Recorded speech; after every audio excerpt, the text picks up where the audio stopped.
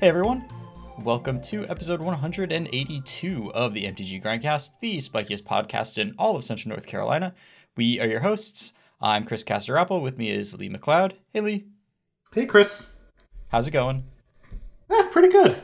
I downloaded Slay the Spire on my phone today, so I could play it at work, and I did. That's good. I know that you've been having problems with being at work and not really having anything important to do while at work. So hopefully this takes some of the edge off of that. Yeah, this week and the last week, I've just been stockpiling work so I can train people on it. Because I'm training people Thursday, Friday of this week and last week. Gotcha. So Monday,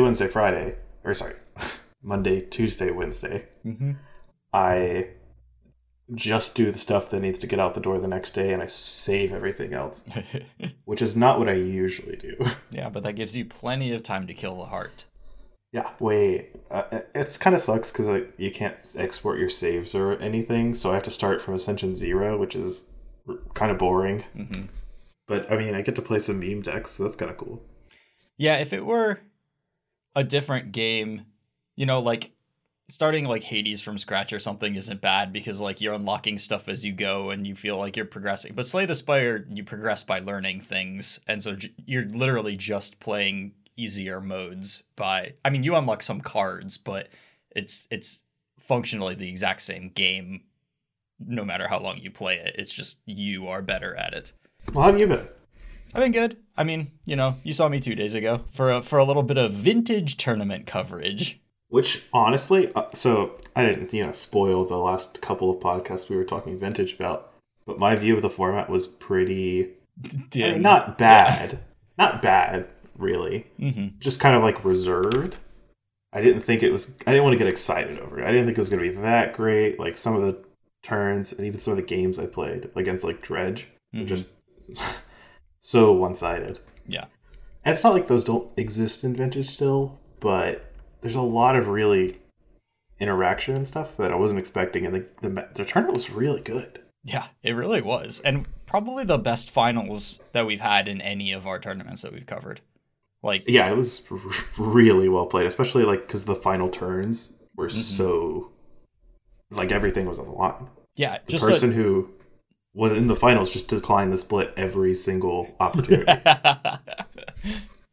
And then the finals itself, both players played extremely well, knew their decks, knew the matchup, and made really intelligent decisions the whole time. Even if I weren't able to judge that on my own, we had several vintage luminaries in the chat, including I am actually level 1, just kind of narrating alongside you guys and pointing out that these guys are playing really, really well. And then add into how well the players were playing that it was just a super tight, super close match where every one of those decisions ended up mattering.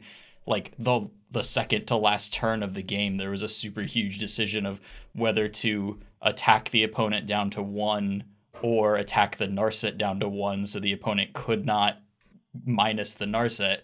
Is it more valuable to turn off Fetch Lands and Force of Will, or is it more valuable to turn off Looking for Deeper for an action card? And those decisions were happening constantly that match. Yeah, it was a really good finals. If you're slightly interested in vintage or even just good Magic, I would suggest you check it out if you haven't on the Managers Twitch page.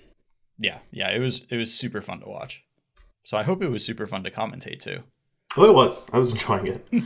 It's kind of rough too because I haven't played a lot of vintage, so I'm like, why is someone doing this? It's kind of weird. And I'm really glad Honorog was there. Because the answer to that question is because his opponent demonic tutored and he's thinking he demonic tutored for Tabernacle. And you're like, oh, okay. Well, that's not an interaction that can come up at any other point in any other format. Because the cards just aren't legal. Right. It was also kind of cool to see Burgi. There's a Burgi Breach deck that was... Musasabi. Yeah, Musasabi. Just in the top 8. It was really... Almost went undefeated in the tournament. Top 8'd another challenge in Vintage the same weekend. Just... This guy... That deck was not, exceptionally innovative or anything. It's really just kind of putting Burgi on top in a normal Breach deck. But it was nice to see people playing around with new cards. Yeah. Even in Vintage. Yeah. And the Burgi top engine, in addition to the rest of the deck, was a great like kind of secondary plan. Obviously, like it's not great against multiple thorns or whatever because it's still the storm game plan, but like Burgi undoes a thorn, so that's nice. She doesn't use the graveyard. Like, I don't know, it was like a neat dimension. And yeah, new card. Also, just like the power level of a card that if you draw 2 copies of it, it combos with itself and like quadruples in power is like, that's a real thing. And the deck itself has so many different decision points, helped by the fact that Burgi does a bunch of different stuff, that the way our setup works for commentary is we have a 10-minute delay, right? So we put on, while the other match is finishing, like we're recording one to put on the stream in 10 minutes so that people can't, watch the stream and see their opponent's hands, for instance. So one of the games we were watching was Musasabi's game that was being queued up while I was about to like walk into the booth and start commentating it. And I just don't watch these because I want to not know what's going to happen. But I had started watching this one because you and Chris were talking about it. And then I went into the room to commentate it. And I like half remembered what was going to happen. But I still wasn't sure because there were so many things that Musasabi could do. I'm just like, I'm pretty sure I know what happens, but I'm not 100% certain. Yeah, and sometimes like the decision points between casting Burgi versus the Horn are like huge and totally game defining one way or the other. Like the card is a cool addition to that deck and hopefully to other formats too. I mean, we've seen some of it in other formats a little bit, but I don't think we've unlocked anything close to what that card is capable of. Yeah, I think I saw like Jarvis and a couple other vintage people saying they played a bunch with the Burgi Breach deck in the last few days. Mm-hmm. And that it was like mostly kind of just a muddled Breach deck, like a little worse in most regards. But Burgi, the card, was really good. Mm-hmm. So they're going to try it in other shells. Yeah. And I mean, you can't play it with top in any other format. And that's really like what, Burgi plus Horn plus top is you get to go through your whole deck and then probably find a way to win because you've drawn your whole deck. Still, just like getting a mana back for each spell and then the other side of your mana guy being a card advantage engine, a card digging engine. Like, yeah, there's a lot there. So I'm excited to see what else gets done with the card. And I think that it is like in the realm of like good combos to have in formats as opposed to like, here's Breach and Legacy. Like, this is completely untenable. 3 Lion's-Eye Diamonds. Here you go, bud. Mm-hmm. I mean, it's still like to me the coolest card to come out of Kaldheim, and it was cool to see it do so well, like weekend 1 in a vintage tournament.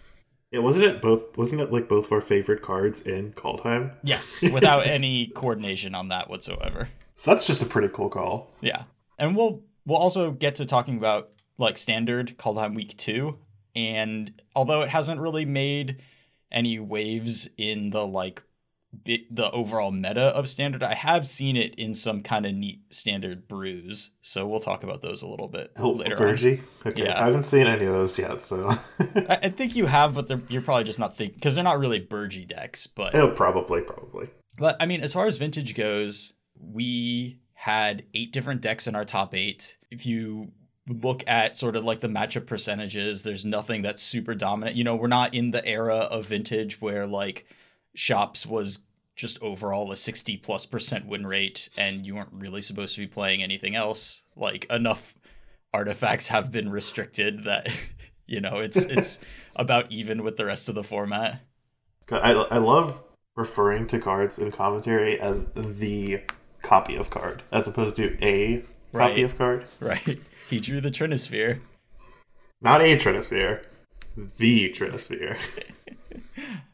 The list of one-ofs in Shops that would just be totally inoffensive cards, except that you have a land that is Black Lotus.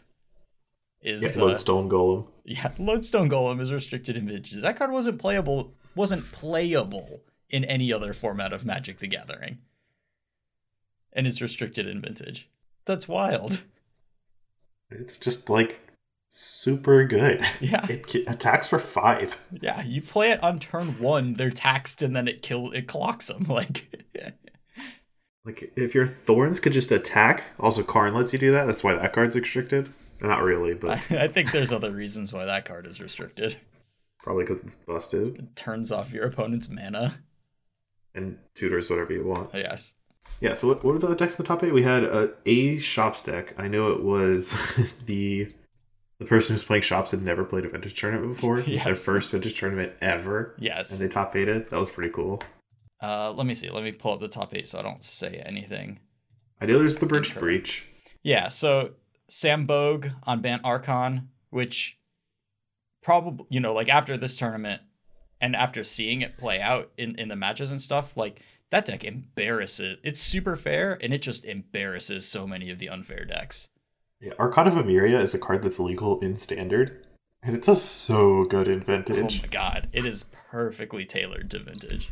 Just like the things that it hates are the things that everybody else is doing. Yeah, you can only cast one spell per turn. It's honestly just like a huge mana advantage card, because everyone in the format always cheats on mana.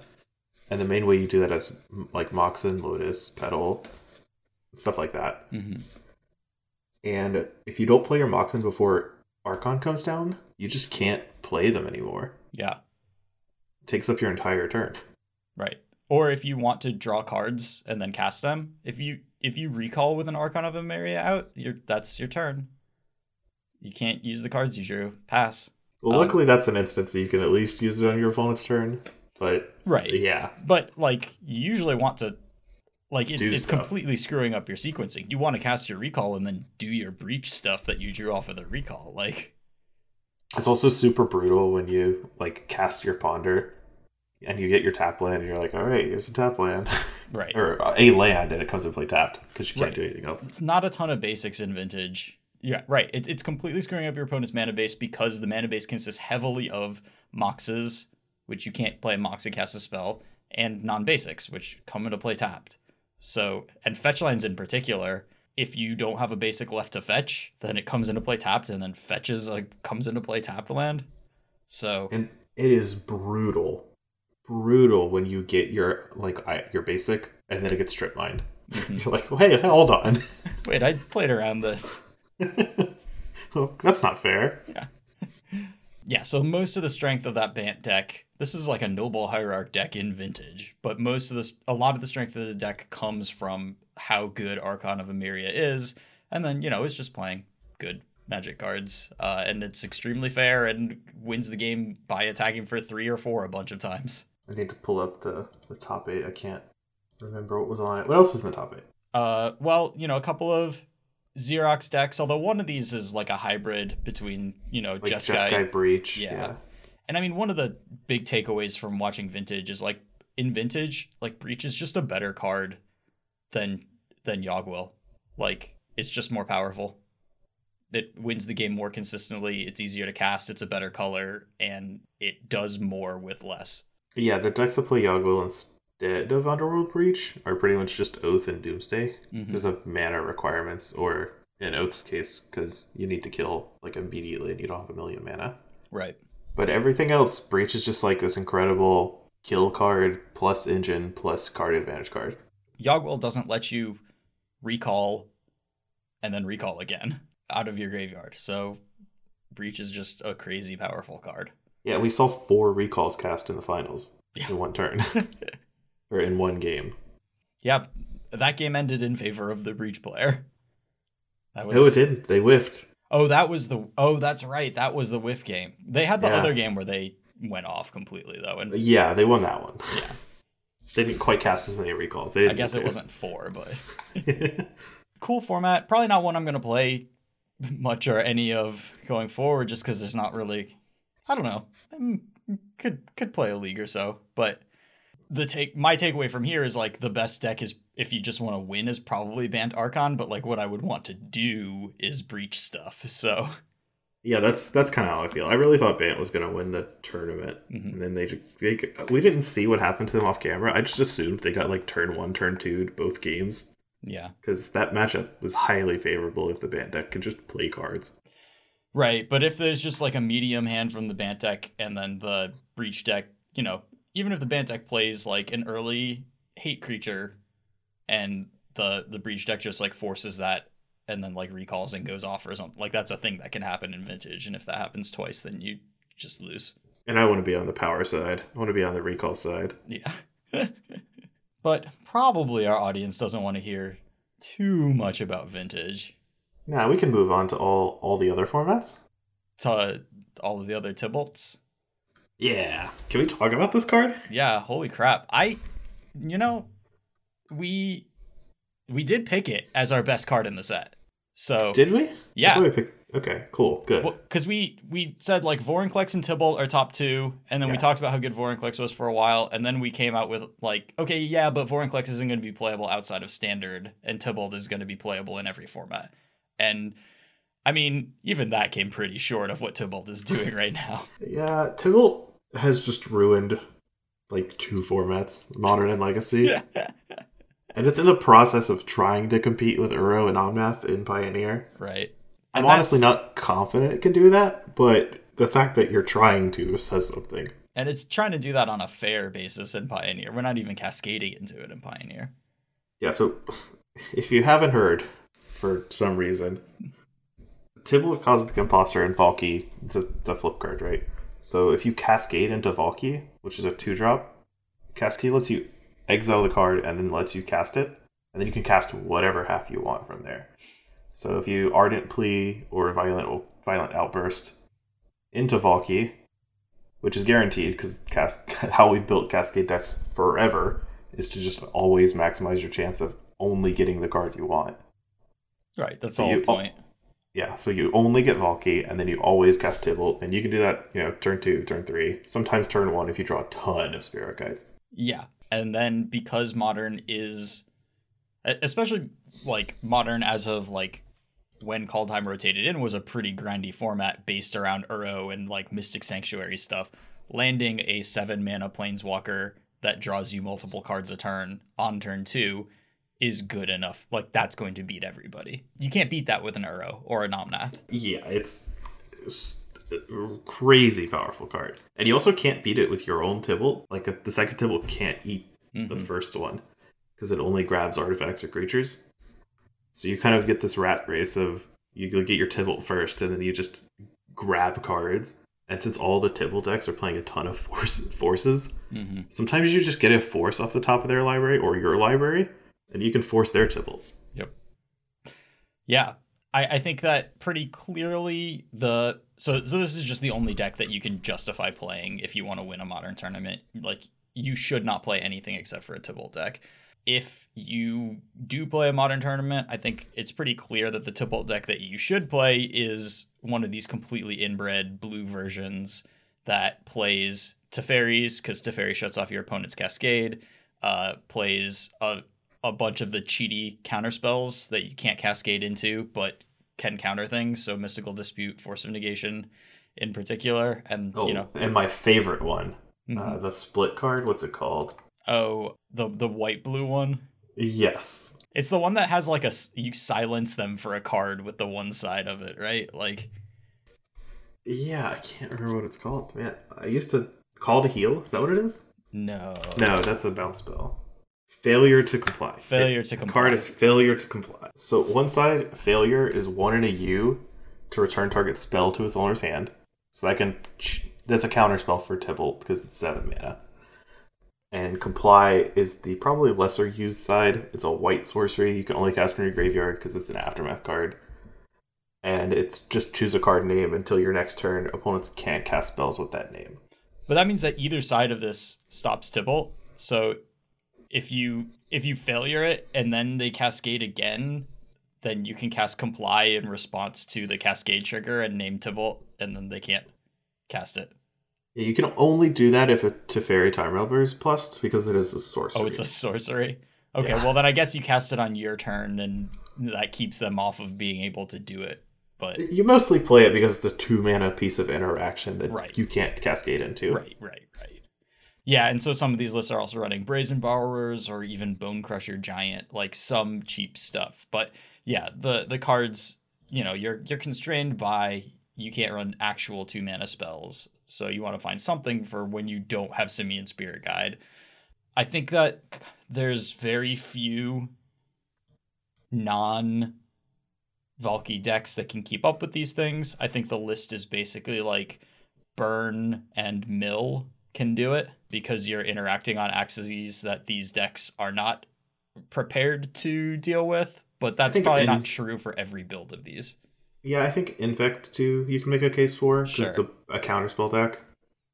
That's also kind of burnish. Yeah. Granted, you'll probably have to build your deck a little differently, just because like the format is so inbred amongst this super powerful... Like, the decks are playing Teferi Time Raveler and Simian Spirit Guide in them. Like, what deck does that? Right. And that's why I would lean probably more towards Burn or Mill first, rather than... Because, like, Teferi's really good against Infect. True. Yeah, that's true. But, yeah, that is one of them that can... But I don't think that it's a good idea to play anything except for a Valky deck if you're playing in a Modern tournament. It seems clearly wrong. Or... And this is not especially a hot of a take, because, you know, there are only online tournaments and Valky's a million tickets. Mm-hmm. If you don't enjoy the gameplay, just don't play Modern for a couple weeks. I think that's actually the correct play, probably. That's most likely what I'm going to be doing, even though... So, the next Mana Traders is Modern, and I pray that WotC changes the format in some way before that actually happens, because I'm probably not going to play any Modern to prepare for the tournament if it's this garbage Valky nonsense. Mm-hmm. And honestly, the players won't enjoy playing it because everyone's been complaining about it. Yeah, I mean, and I think the solution here is a rules change. Like, yeah, I think that's the popular opinion too. Yeah.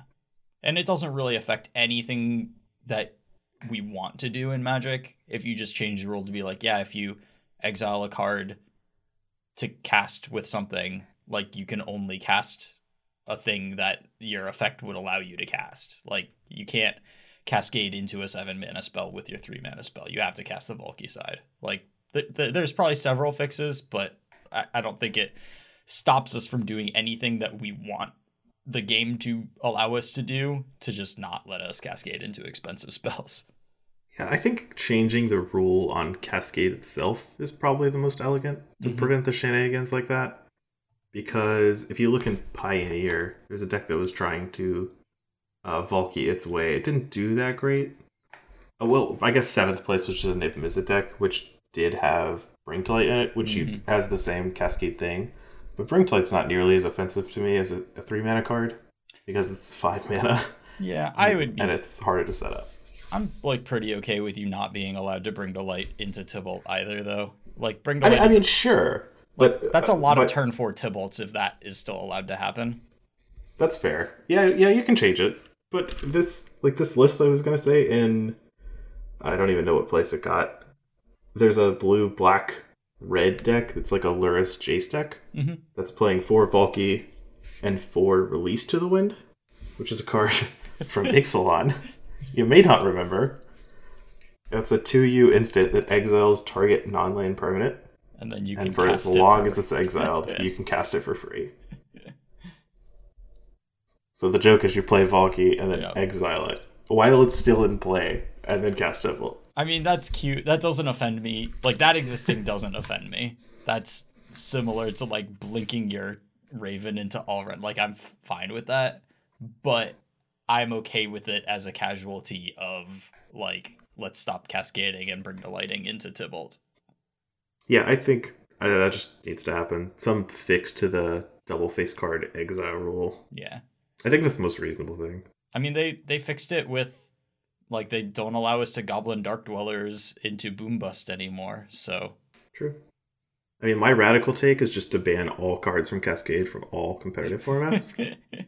Because I maintain that Cascade has really done nothing except for, like, be absolutely broken or trick people into playing bad decks, and no in between. Well, yeah.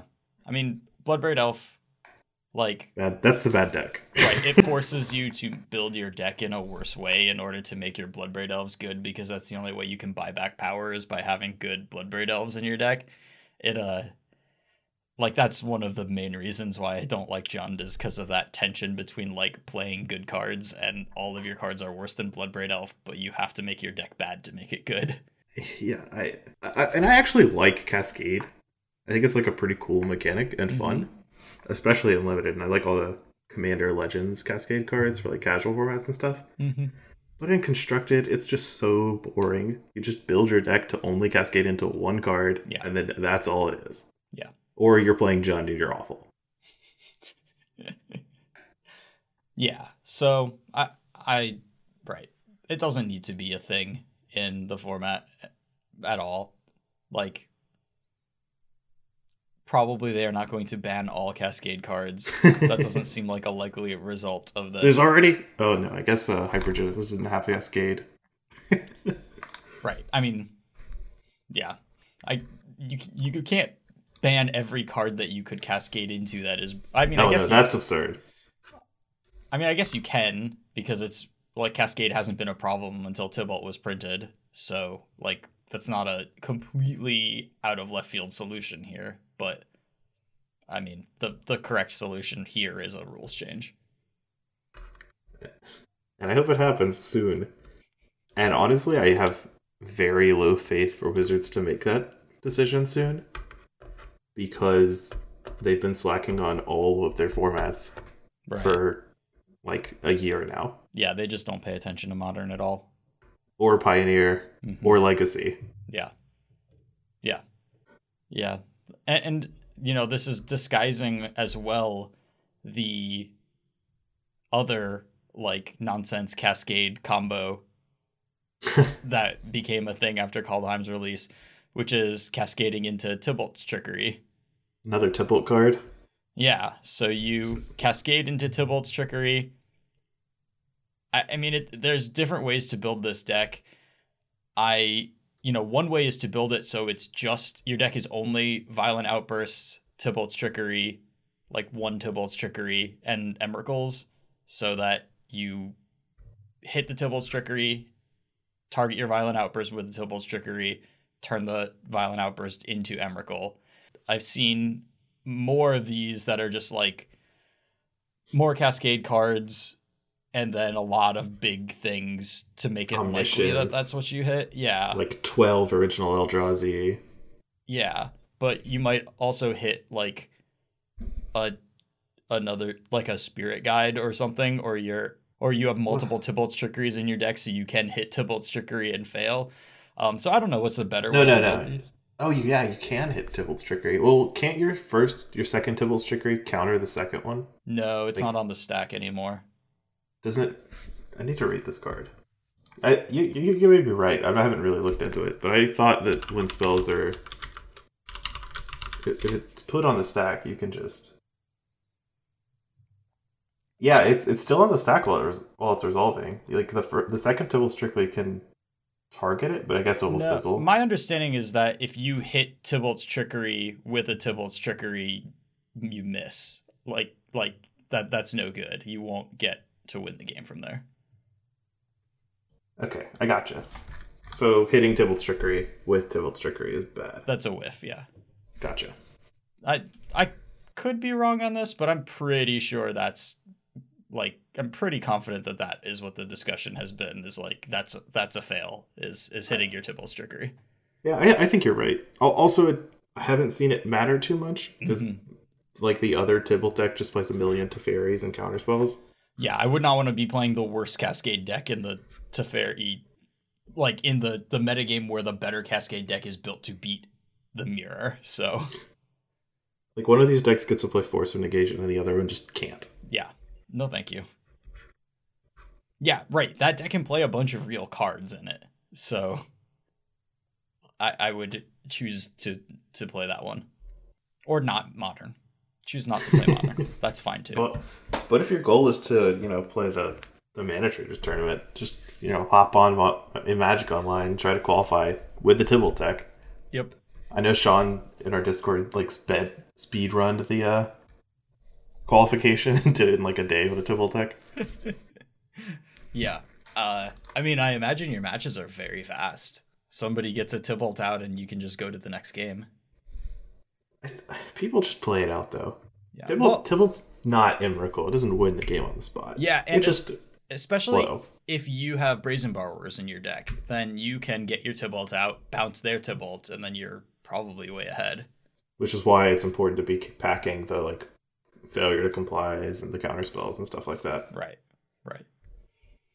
Man, inbred weird one card combos are not good for the format. Oh, absolutely not. Oh well, hope something changes. Yeah, I mean it has to. Modern can't stay like this. Unless WotC just forgets about it. Like Pioneer. Surely Inverter won't be legal for a month. We said in March 2020. Yeah, good lord.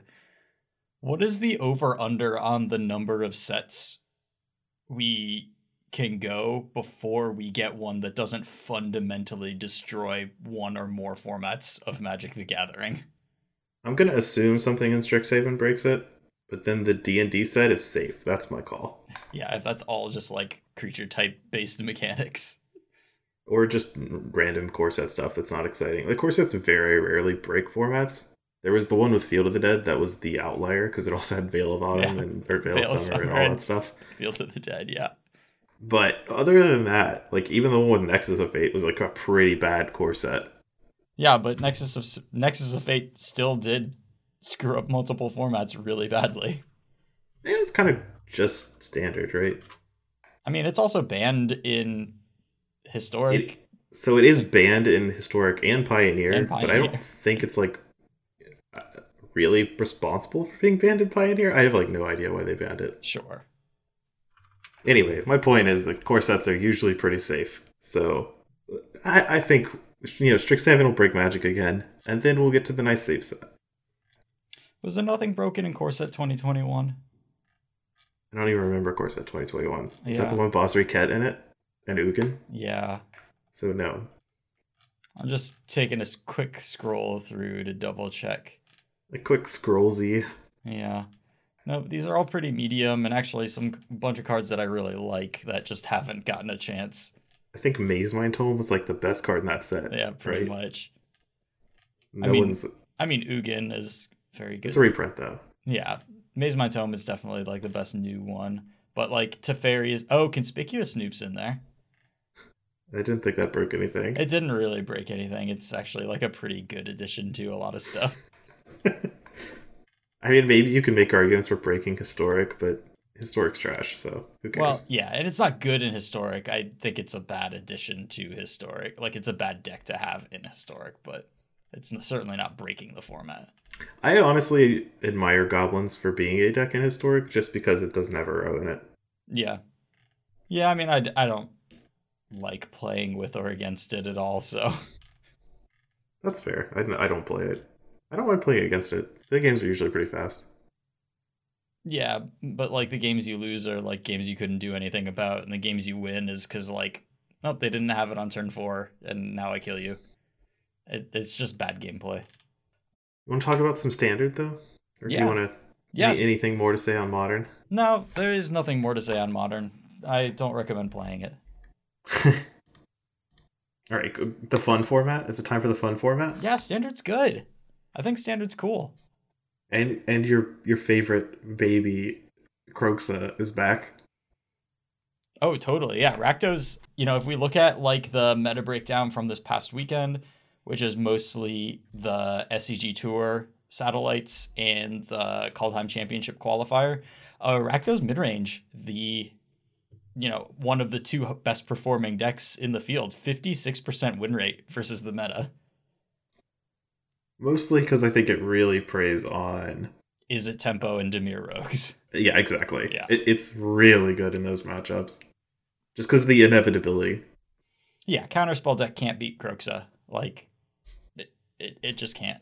When I was spending a lot of time playing Kroxa in Standard, every time my opponent played an island, it just felt like the game was over from the start. And I think that continues to be true. Yeah, and you get to play Valky now, too, which is nice. I mean, some of these decks are playing more and less copies. One thing that we should talk about with regards to Rakdos midrange is the sort of hybridization of some of these lists where they're playing like kind of sacrificey decks, but you're not going all in on sacrifice. It's mostly just because like Claim the Firstborn is really good if you can sacrifice the creature, and then that ends up with you playing like Claim the Firstborn, Woe Strider, Village Rites, and like some Akroan Wars in your otherwise like mid-rangey graveyard deck. And I hate it. I hate the way these decks look. I hate the way they play out. When they win, it feels like they just kind of like face rolled on their keyboard into accidentally drawing the right combination of cards to get there. I hate these decks. I don't like them as much as the conventional mid-range black-red version because I think it's a little more stable. But I do like... Let me try and find it. I know there was a Jund one that did well at some tournament this weekend, but it played like a bunch of Korvolds in it. Sure. And I'm kind of into that. Like if you want to play a sacrifice deck, just add green and only play Korvold. Maybe some sideboard cards. Yeah, I mean, I'm down for that if that like is more of your actual game plan. But if your game plan other than the sacrifice stuff is Timuret Calls the Dead, Mire Triton, Kroxa, removal spells, like it is just like two halves put, like it is a cheese sandwich and a peanut butter sandwich put together at that point. I will say that like Immerstrom Predator, is that the name of that card? Yeah. The one that has like incidental graveyards hate is like pretty good in Rakdos Mirrors, and it's just like maybe a pretty good card in general. Like the graveyard stuff comes up way more often than I thought it would.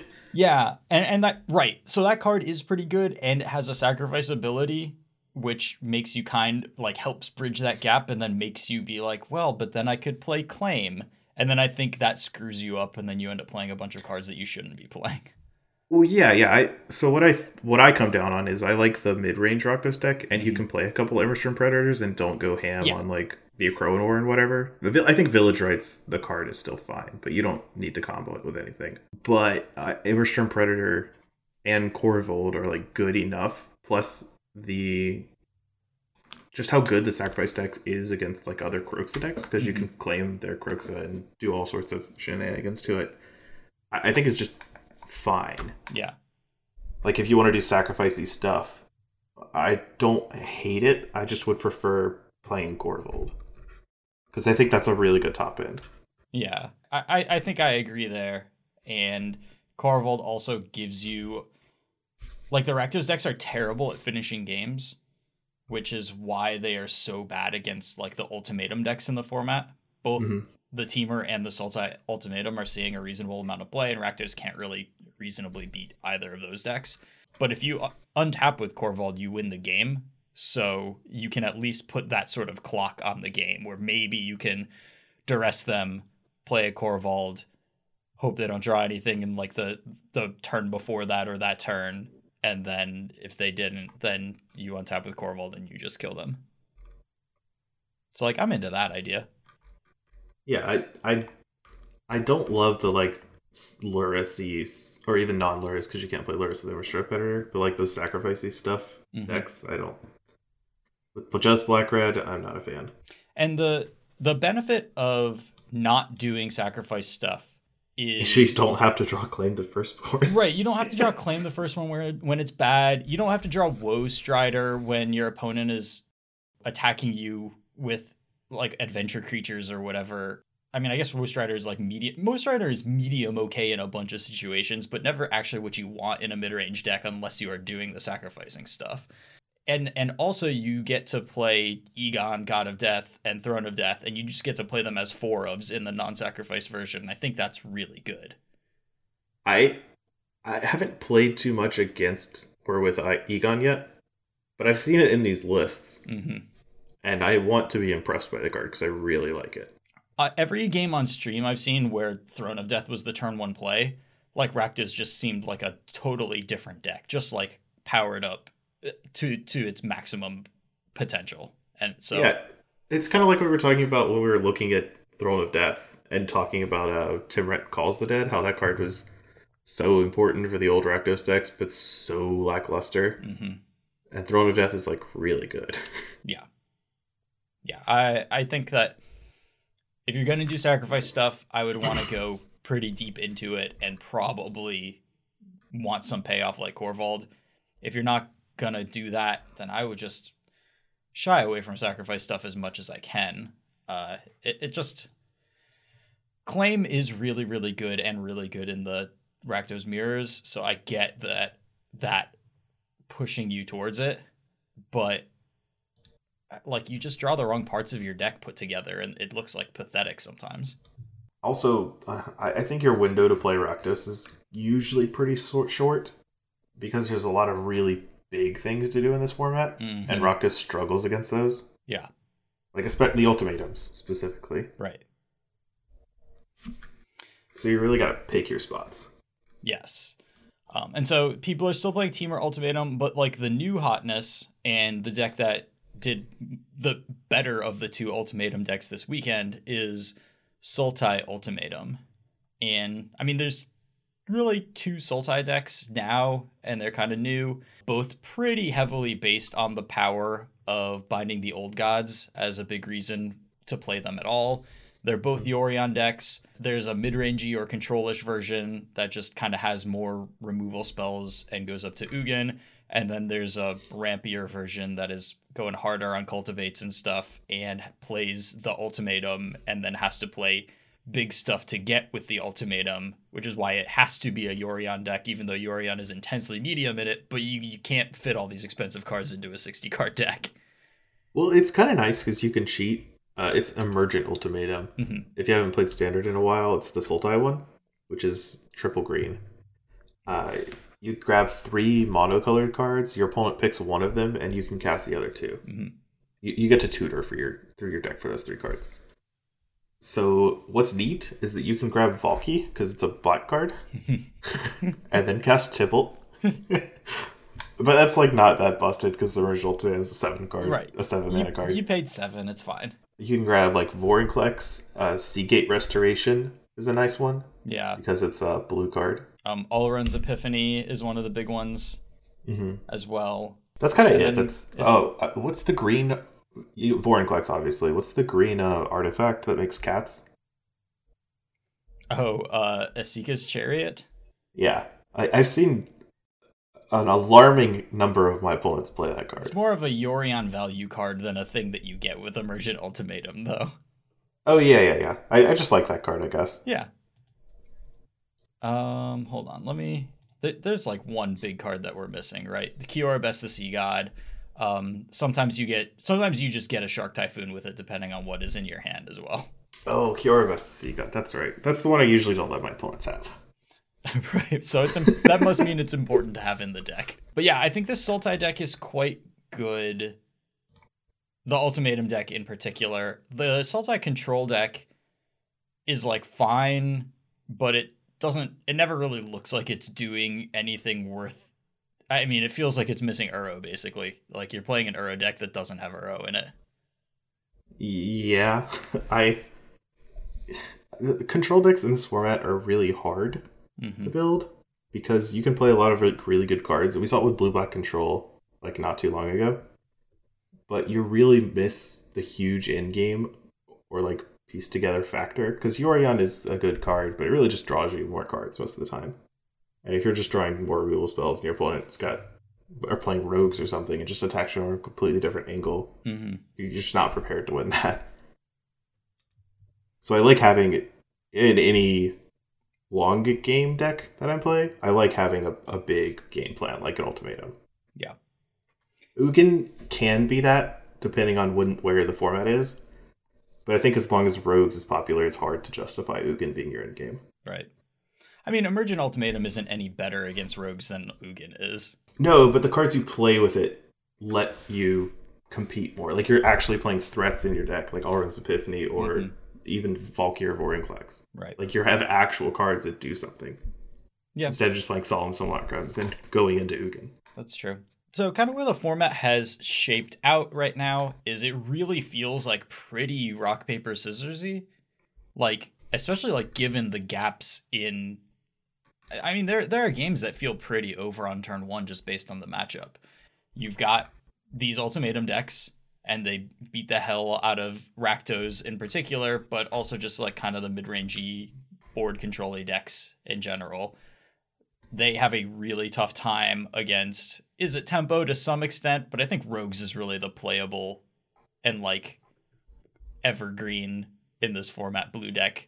Like, I think Izzet Tempo is going to disappear in a couple of weeks. It just doesn't offer too much uniqueness from Rogues. Like, Gold Spin Dragon's really good, but I don't know what you get really much other than that. Well, and looking at these matchup profiles, like, it's not even significantly better against Rakdos than Rogues. So, like, and that would be my reason to play a different blue deck is like, okay, this can also beat Rakdos, but you just still lose to Rakdos with Izzet Tempo. So I would much rather play Rogues, which just has a diversity of game plans and more powerful cards, including Into the Story. So that beats up on the Ultimatum decks, and then obviously just like kind of never beats Rakdos, but if you are good with Rogues and understand the matchup philosophy, I think you buy a lot more percentage points than the matchup percentage would tell you, especially against Rakdos players who don't understand the matchup. Yeah, because it's not cut and dry. You can't just throw Croaks at your deck and win 100% of the time. Right. And if you're playing against an opponent who like automatically takes out all of their self-mill because they're playing against Rogues, and then your sideboard strategy is like, take out my 1-drops, be a different deck, then they're going to lose that game most of the time. So yeah, all of a sudden their deck doesn't really function. Right. So like there are jukes and there are things that you can do. You know, you take an average Rogues player playing against an average Rakdos player, like that's what's going to get reflected in the meta breakdown. But if you know how to play Rogues and you know how to play the matchup and you play against an average Rakdos player, like I think you can buy a lot of percentage points.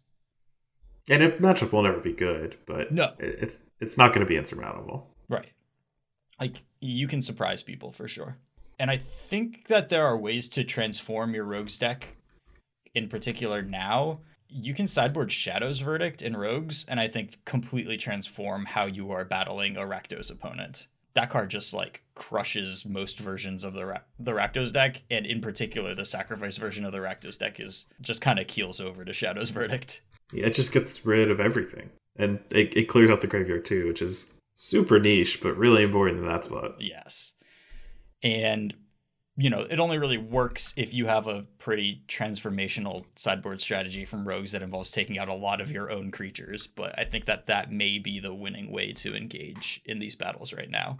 But anyways, I will keep like kind of recommending that people play Rogues a lot in Standard, so they have that. So you have it as a tool in your toolbox because it's good a lot of weeks of Standard. So, what have you thought about the aggro decks that are popped up, like mostly the Boros one and kind of Naive Ventures? We talked about it a little last time, but Boros is pretty whatever. If you don't draw Showdown, it feels medium. So I hate the Boros deck. I really just don't like it very much. Mm-hmm. But I will say that like Usher of the Fallen into Luminarch Aspirant is like pretty good. And I've lost to it like a fair time when I don't have removal. Sure. And Showdown of the Skulls, yeah, obviously they need it to compete. But the deck is not like a one-trick pony. Mm-hmm. Like if they don't draw Showdown of the Skulls, they're just dead. Okay.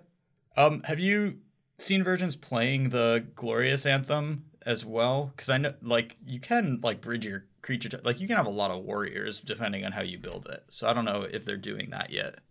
I haven't played against it yet. I haven't even seen deck lists of it. I've mostly just seen Showdown of the Skulls is like the only thing in the enchantment slot, I guess. Sure. Clarion Spirit too is a card I actually really like in that deck. Yeah, that's true. Clarion Spirit is really sweet. Like you talked it up, I think, in the set review, and I was not. I was kind of skeptical, but every time it's been in play, I just really liked it. Yes. Put one on the board. Oh yeah. The board you keep right next to your desk of how right you are. Well, I have a board next to my desk, but it's a bulletin board, and right now I don't have a paper with times CCR was right on there. But maybe. I've got some space. You could just do days since CCR was wrong. just keep resetting it. Yeah. Oh, screwed that up. I gotta go update the board. Man, I should really just keep this at 0. Yeah, this is not great. I'm never gonna use this 10 that I bought. Good lord. Well, it's like the Olympic 10. When you've hit that mark, you've really done it. Yeah, it's more aspirational. Just the fact that it exists is like a reason to keep going. Yeah, exactly. Oh, one thing that I do want to talk about as well. Oh yeah, Naya Adventures is fine. Like, if you want to play Adventures, you can play it. I don't have any reason to or not to. I do think that potentially for this week, you may want to either figure out a way to play 4-color Adventures or switch off of... switching off of Showdown seems bad, but I think counterspells are going to be really important this week. I think being able to negate an ultimatum is just going to be super good. Is there... I'm trying to think if you can maybe go... I mean, you can Tybalt's Trickery and Ultimatum in Naya Adventures. All right, I'm not trying to do that. I'm not trying to play Tybalt's Trickery in Standard. It's just, people have done it. I've watched Gucci try to stream it. It's a real mixed bag. One other option is, if you don't want to play blue, you can play Redain, and that makes ultimatums very difficult to cast. If you are clocking your opponent, tacking a 2-mana tax onto there means that that's probably not going to happen. Redain has been like pretty good in the sideboards of the white decks. Mm-hmm. Whenever I see like someone playing against a white deck, and it's a tempo and they have Snowlands in their deck, they're just like, no, why? It's real rough. It does die to Frostbite out of those decks, so you gotta walk the tightrope a little bit, figure out just the right spot. It's true. I was looking through like random deck lists. I saw a Jeskai deck and I clicked on it, but it's mostly just a kind of weird Jeskai tempo deck with Shell Shield, which is a hexproof card. Oh, sure. So you can Shell Shield your Goldspan Dragon. Wow, I hate saying this Shell Shield. Yeah, Shell Shield is only good when you have Roost of Drakes out and it makes it 2/2. So. I'm probably not going to do that in Standard. No, probably not. Did you see any like cool decks that caught your eye? Oh, or yes. Play against any? Oh, yes. Do you know about the Rune Storm deck? I do, as a matter of fact. Okay, good. So But I've seen like a few different versions. I know Strotsky was playing one, and then Abe Corrigan was playing a different Rune. He's been playing a lot of Rune piles, and I'm just kind of following along. Yeah, and I don't know where we end up. Probably this deck doesn't end up being a huge player in the format because it did exist before this weekend and it didn't really show up to crush anything. So, if it were just straight up broken, somebody would have used, a kind of poorly optimized shell and crushed with it. It might be an option, but it is really, really cool regardless of how good it is.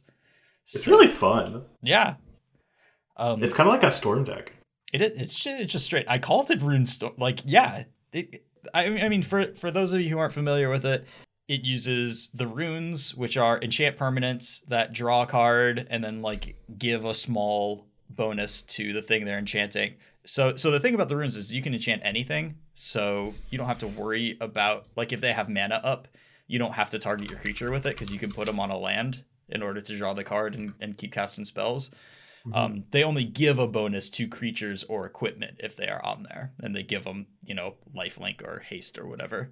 But they draw a card. You can make them cheaper with Runeforge Champion, which lets you cast runes for 1 generic mana. If you are targeting Goldspan Dragon with them, you get treasures back. If you have a Birgi in play, you get a mana back each time. If you have a Showdown of the Skulls, you get a +1/+1 counter for each rune you cast, and so you can kind of just go off and storm off and just make a giant creature and kill them with it. Setessan Champion, too, lets you draw cards while you're playing runes, and it gets bigger.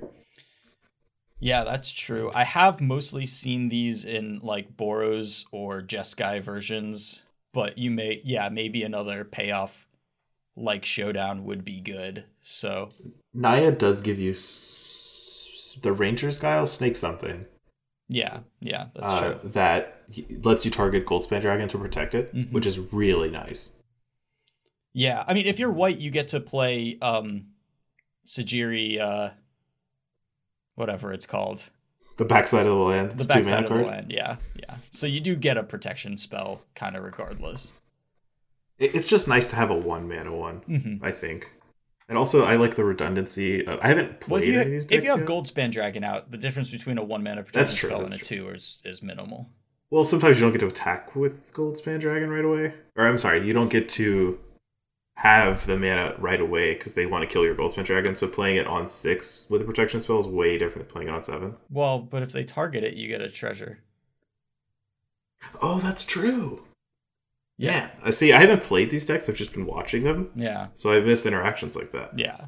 So like that land is a really good protection spell for your dragon that you will be playing because you're playing Showdown of the Skelds in this deck. So and the first one I saw of this was actually Naya, and it played the Transcendent Envoy, I think is the name of it. Yes. The 1 and a white auras all get reduced by 1. So like the runes just cost 0 with Runeforge Champion on that card in play. You just cast them all from their deck, and I was like, oh, this is kind of cool. Yeah, and I mean that card's so bad. It does give you a 2 that you can, but like, I don't know. I'd probably just rather play copies of Bergie over it. I think. Yeah, I think Transcendent Envoy was really bad. Yeah, but it was cool to see the first time. I think there's a lot of fail state draws for this deck, but it is really cool. So I want to experiment with it a little bit and see what's the right way to do it. It's hard because like it really plays out more like a Storm deck, and it's really hard to fit actual early plays into the deck that can help keep you from getting run over because you just have very little room in the deck. It's like a cycling deck. You have to put a bunch of air in there, and then your enablers are, the stuff that goes with it are like 3, 4, and 5 mana cards, and there's no room for like very little room for cheap removal spells or anything like that. Yeah, it is a cool engine though. It's super cool. Okay, I really like it. It probably won't ever get there because it's just too many moving pieces of honestly kind of bad cards. Yeah. But it's kind of neat. Maybe they'll print more runes in the next sets in Runeforge Champion. Maybe it'll just be able to get more stuff. But probably not. So is it Runeforge Champion tutors up? Specifically a rune. It's a 3 mana 2/3. When it enters the battlefield, you can search your library and or graveyard for a rune card, reveal it, put it into your hand, and then you can pay 1 rather than pay the mana cost for rune spells you cast. So yeah, I mean, it is absolutely a really cool engine. The deck is super neat, and I would be interested in a version that plays a bunch of Bergies if I can do that, because Bergie seems great and like a way to mitigate some of your bad draws. Yeah, I'm not super sold. I think Bergie's a good card in the deck, right? But I don't think it's the reason to play the deck. The thing I like the most is the Showdown of the Skalds with Goldspan Dragon stuff, because you can just cast all the cards you play off of Showdown of the Skalds, which is really powerful. And maybe this deck just goes away from that, like turbo runing, and just tries to generate some mana to use a really efficient Showdown of the Skalds.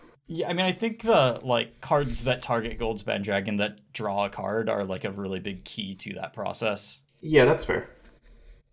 And the runes are really good for that. Yeah. Maybe if we can trim some of the mediocre stuff and put real cards in the deck. Maybe not go so ham on runes, playing 12 or whatever. Yeah, I have no idea how to build this deck properly. It's probably you are pulled in a lot of directions and the deck space is really constrained, but I really did like the version with Cetessan Champion I saw, though. I think that's the first place I'd start. Okay. Yeah, I could be into that. I do like Cetessan Champion. I really want to... I think this got mentioned on the Arena Decklist podcast, but I really would love it if there were a deck that you could play Nico Eris and Arcana of Sun's Grace together. Plussing or whatever, I guess -1ing, but activating your Planeswalker, getting the 2/2 Pegasus in addition to getting the shard. That just seems really good. I think you're playing too many, the deck is really hard to build. That becomes your top end, and that top end is not good enough to keep up with ultimatums. So you have to keep up with the ultimatums with counterspells, and then you're running out of space for cheap stuff. Yeah, for enchantments, especially because Glass Casket is your 2-mana removal spell, which is bullshit. So no, I actually really like that. It's just very frustrating. It's just set design at its finest, just making sure there was an artifact sub-theme block right before the enchantment block. Uh-huh. Just peak card design. Yeah.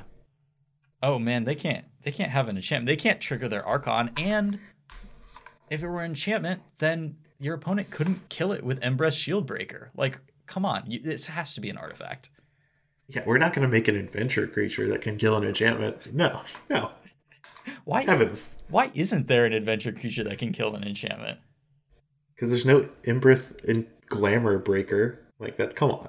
Yeah, with some completely inscrutable but still weirdly, like, completely inscrutable art for the storybook version that I'm just still strangely drawn to, despite it being inscrutable.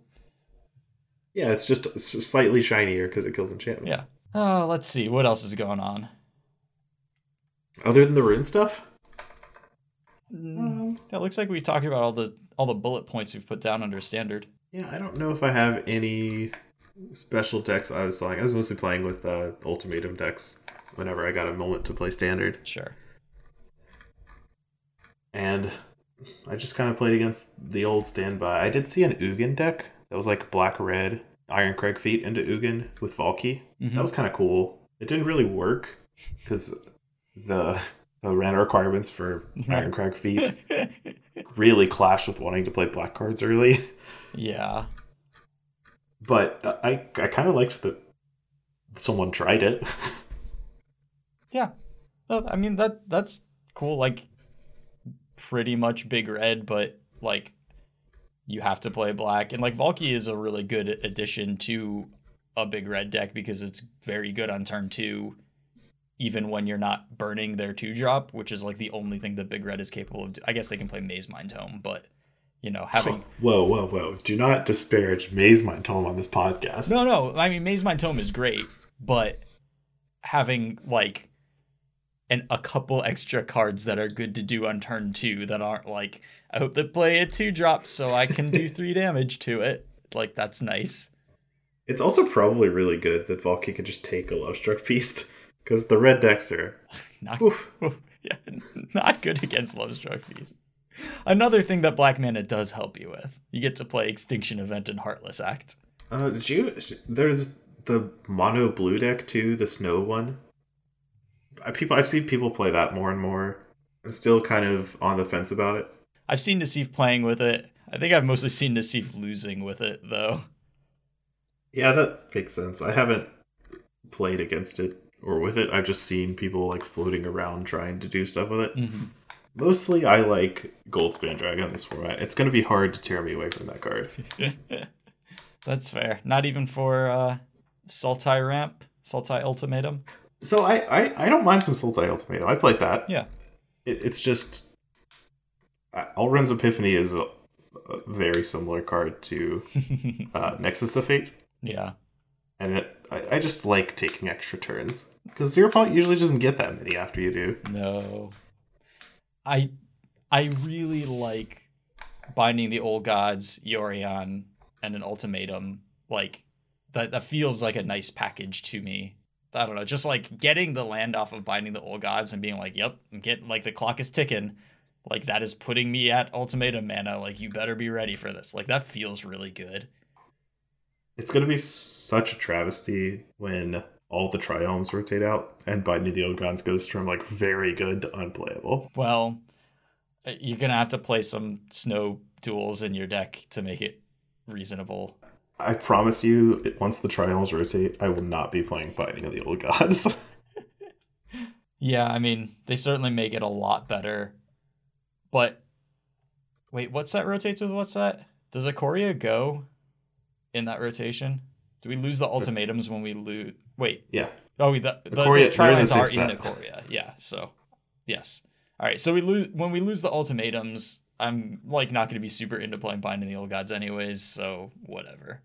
Like, come on, the sets from last year are all very discreet and they flow. There's the storybook artifact thing, the enchantment god one, and then the triple color set. I think the fact that I I mean, yeah, like Eldraine I got to play with in paper a reasonable amount, but the fact that most of this happened without me like drafting it in person or picking up the cards and putting them in decks to go to tournaments with, like really like makes it difficult for my brain to distinguish between the sets here, or like when anything in particular is going to rotate. Like time has lost all meaning, and so too has Magic the Gathering set releases. That's going to be much easier for me this year because all of the cards in the set that seem to be, or all the cards this year that seem to be important are double-faced cards, which could just be from anywhere this whole year. Yeah. True. And adventure cards are kind of double-faced cards too. Yeah. Let's just have a whole year of just all double-faced stuff. I mean, having options is really good, as, you know, keeps getting like hammered into us with the cards that are playable. I honestly don't mind that direction. I really don't. No, same. But they do seem to be quite a bit better than a lot of the other stuff. Well, hopefully they fix that stuff too, because, you know, Omnath was... Omnath, right? That's the 4-color card? Yes. That card overstayed its welcome, and it was only legal for like 2 weeks. Yeah, 2 weeks of pain. Well, I mean, it's currently overstaying its welcome because it still exists in Pioneer and Modern. And I think it could be fine in Modern, honestly. Like, I don't think the problem with Modern stuff, excluding Tibalt, is Omnath of the card. It's more I think it's mostly, Mystic Sanctuary. Mystic Sanctuary. Yeah. Yeah. I actually like Omnath. It's just, they overtuned it a little. Yeah. Whereas I don't like anything about Uro. No, that card just kind of doesn't work, like, any way you put it together. Or it just... Yeah. I mean, the way that card works is to design Kroxa. Like, make it a Kroxa. Like, okay, all of a sudden, like, this is a totally fine card design that is, like, really healthy as a pillar of Standard, and et cetera, et cetera. I agree. I don't want to bash Uro. I mean, I would love to bash Uro more, but it's I've done just it enough. Unnecessary at this point. Yeah. That horse is as dead as a horse can be. We can wait until it's banned in either Modern or Legacy, and then shit talk it a bunch. I'm fine with that. Well, we'll just throw a little party. Okay. We can do that. It will be, you know, a dancing on Uro's grave party, but be in good spirits.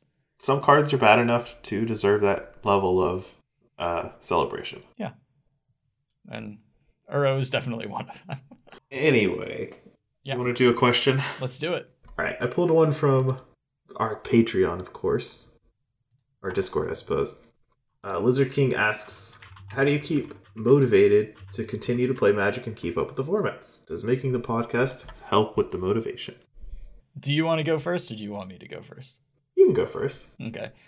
I mean, so I pretty much, as always, only play the Magic formats that I am having fun with, which recently has been quite a bit of Kaldheim Draft, and because I am enjoying that.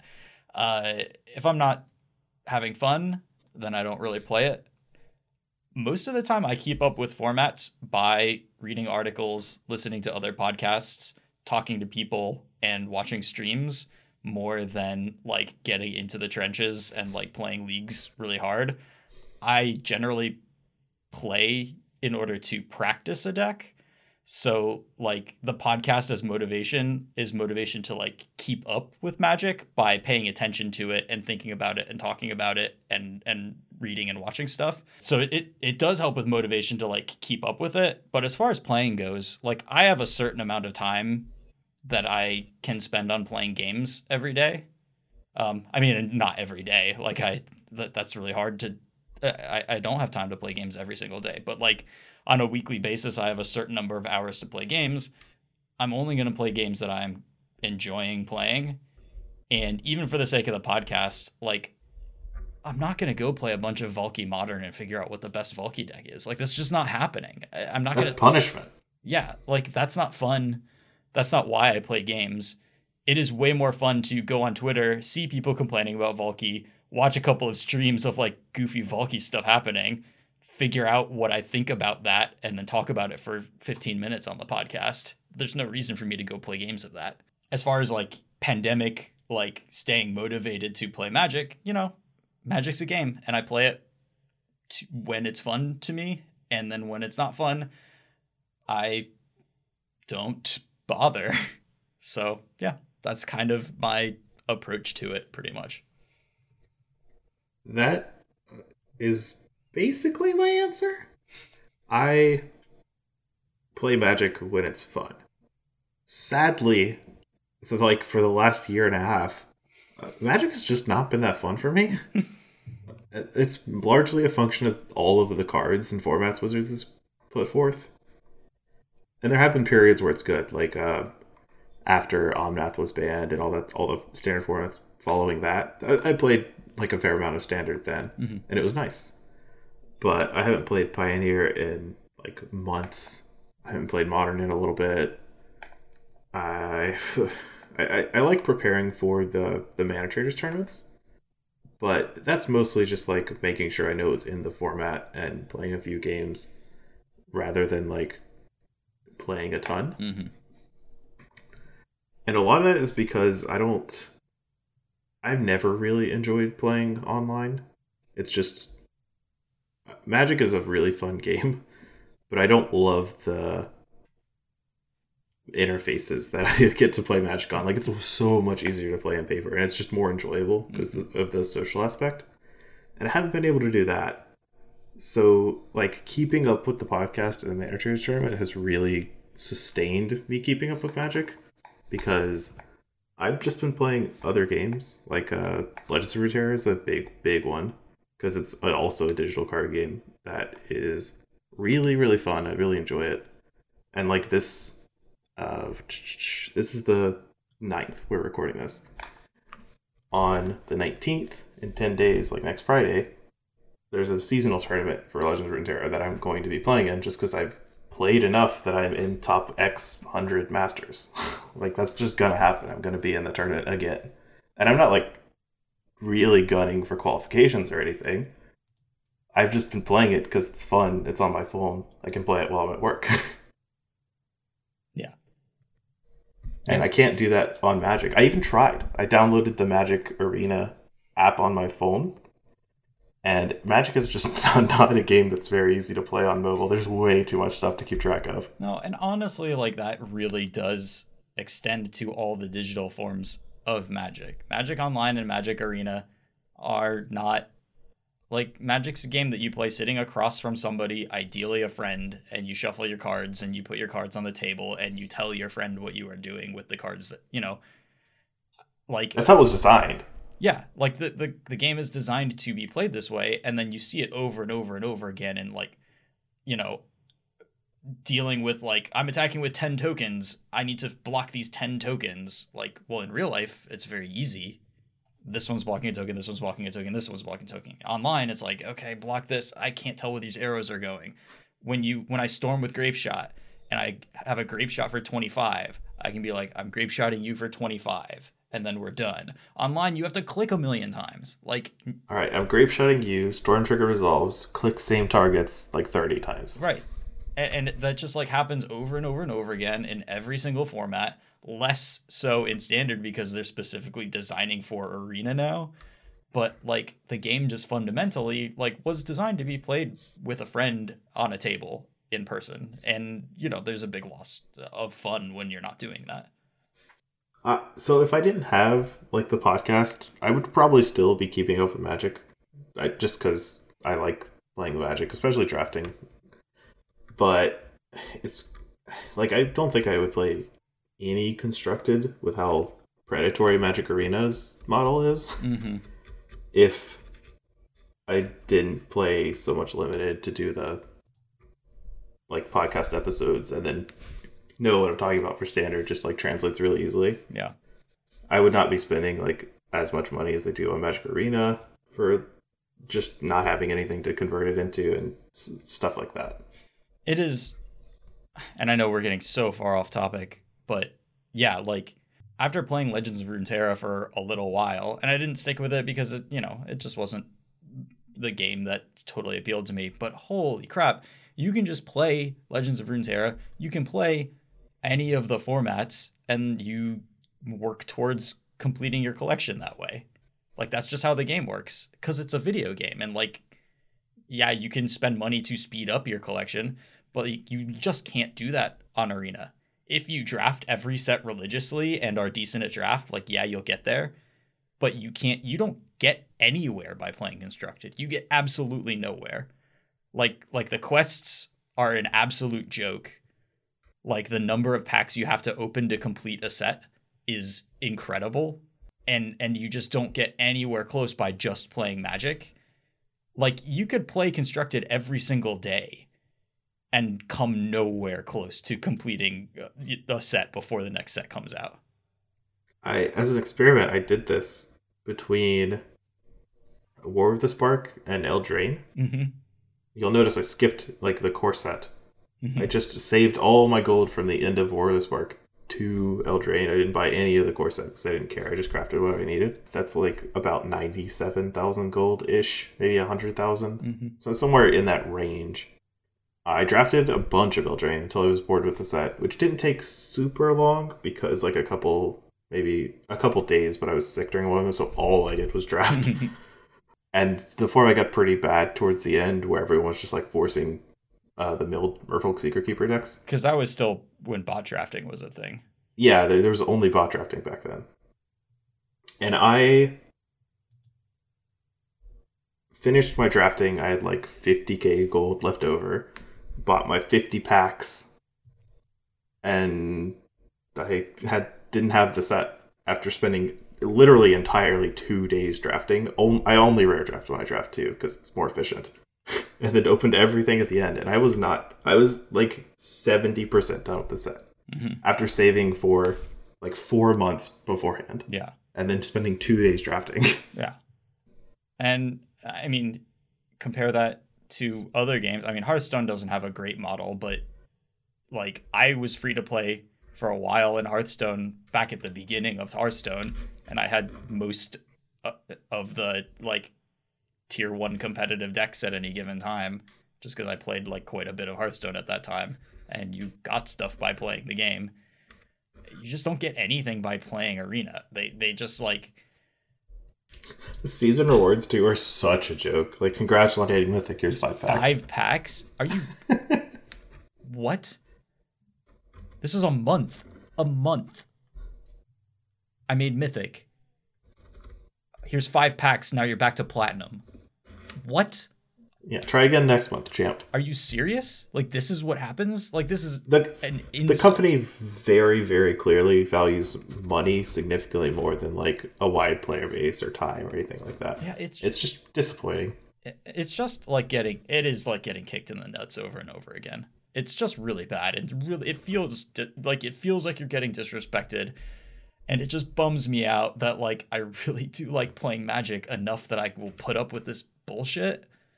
But like, every time, like, I had a friend and she was like, my kids are getting really into Magic. Like, they really like this game. And I'm like, that's awesome. And she was like, what should I do? And I was like, well, you know, if they want to learn how to play better, they can play Arena, but I don't think they should. And like, I didn't know what to tell her to like get her help her kids, like, give them Magic experiences, because I just like didn't have a good place for them to go to play Magic, basically. The price point of Magic, not just Arena, but like because it's pandemic, especially Arena, it's just crippling. Yeah. I mean, the model needs to change. It needs to be updated to sometime this century. Yeah, I mean, because it is like a 1993 based model. Like, every single decision that they made around Moto and every single decision that they've made around Arena is based around the idea of buying randomly sorted booster packs that now have an MSRP or don't have an MSRP anymore, but you're supposed to buy them for $4 or $5 a piece. Like, this is a video game. Like, that model doesn't work. Like, that's not what people are expected. Especially because that behavior is just banned in video games now. Right. You just can't charge people for random things in many, many countries. And that's why they have to do so much nonsense. Like, they're terrified. You can't split event ticks in Modo. That is the currency in Modo, but you can't split them because they're terrified of it being interpreted as a form of money, and then their model becomes illegal in like the entire EU. Yes. I mean, WotC lawyers are just cowards in general. Yeah. I mean, yeah. They are really afraid of getting sued or getting banned somewhere. Which is reasonable if your like stance then is to find a solution rather than to make sure you can keep your exact same thing as close as possible as you want it to be. Right. Without making any changes. You're totally right. It's just like a failure of imagination. It's just, how can we, like, this is Magic. There's only one way to have it exist. And I mean, that just ain't true.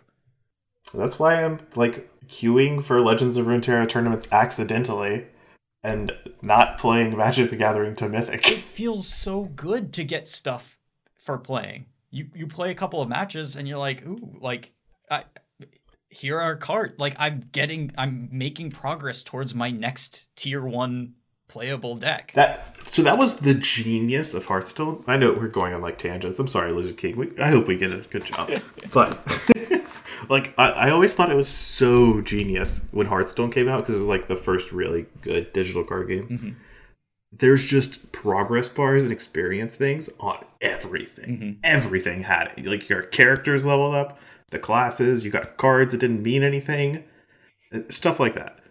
It's just progress bars everywhere. Yeah. Every time you finish a game, you even got like a third of the way to getting like 10 gold or whatever it was. Some like really minuscule amount. Mm-hmm. It's just like a drop just to keep you playing more. And it was genius because you just played to get the little tiny sliver of pixels to moving up the bar to get your next mostly meaningless reward. And Magic tries to do that. But it's so the rewards, it's just like, it takes the meaninglessness to another level. And it doesn't even do that well, because sometimes I finish a game and like an uncommon pops up and I click it and it's just like an uncommon that I don't care about. Right. Or if there's a visual bug and you don't even see the card or whatever. Yeah, and then like that's it. And nothing really happens. Like, nothing happens after the game. And in fact, the little rank up bar that fills up, the little semicircles, they take so long. I hate that screen so much. It makes me not want to play ranked. Yeah. Like, you can't click through it either. It's so annoying. Yeah. I mean, the problem is that, Magic is, designed for limited, which I think is a good thing. Like, limited existing is huge. But the other games don't really have that. So they don't need, like, Magic just has way more cards with zero constructed implications whatsoever. There's so many more meaningless cards to have in your collection that are meaningful because of limited formats. And so there's just, most booster packs of Magic the Gathering that you open, if you're opening them for completing my collection to play standard Magic, most booster packs don't do anything for you. So the reward of getting a booster pack is minuscule, and that's what you like keep earning very, very slowly. Whereas like,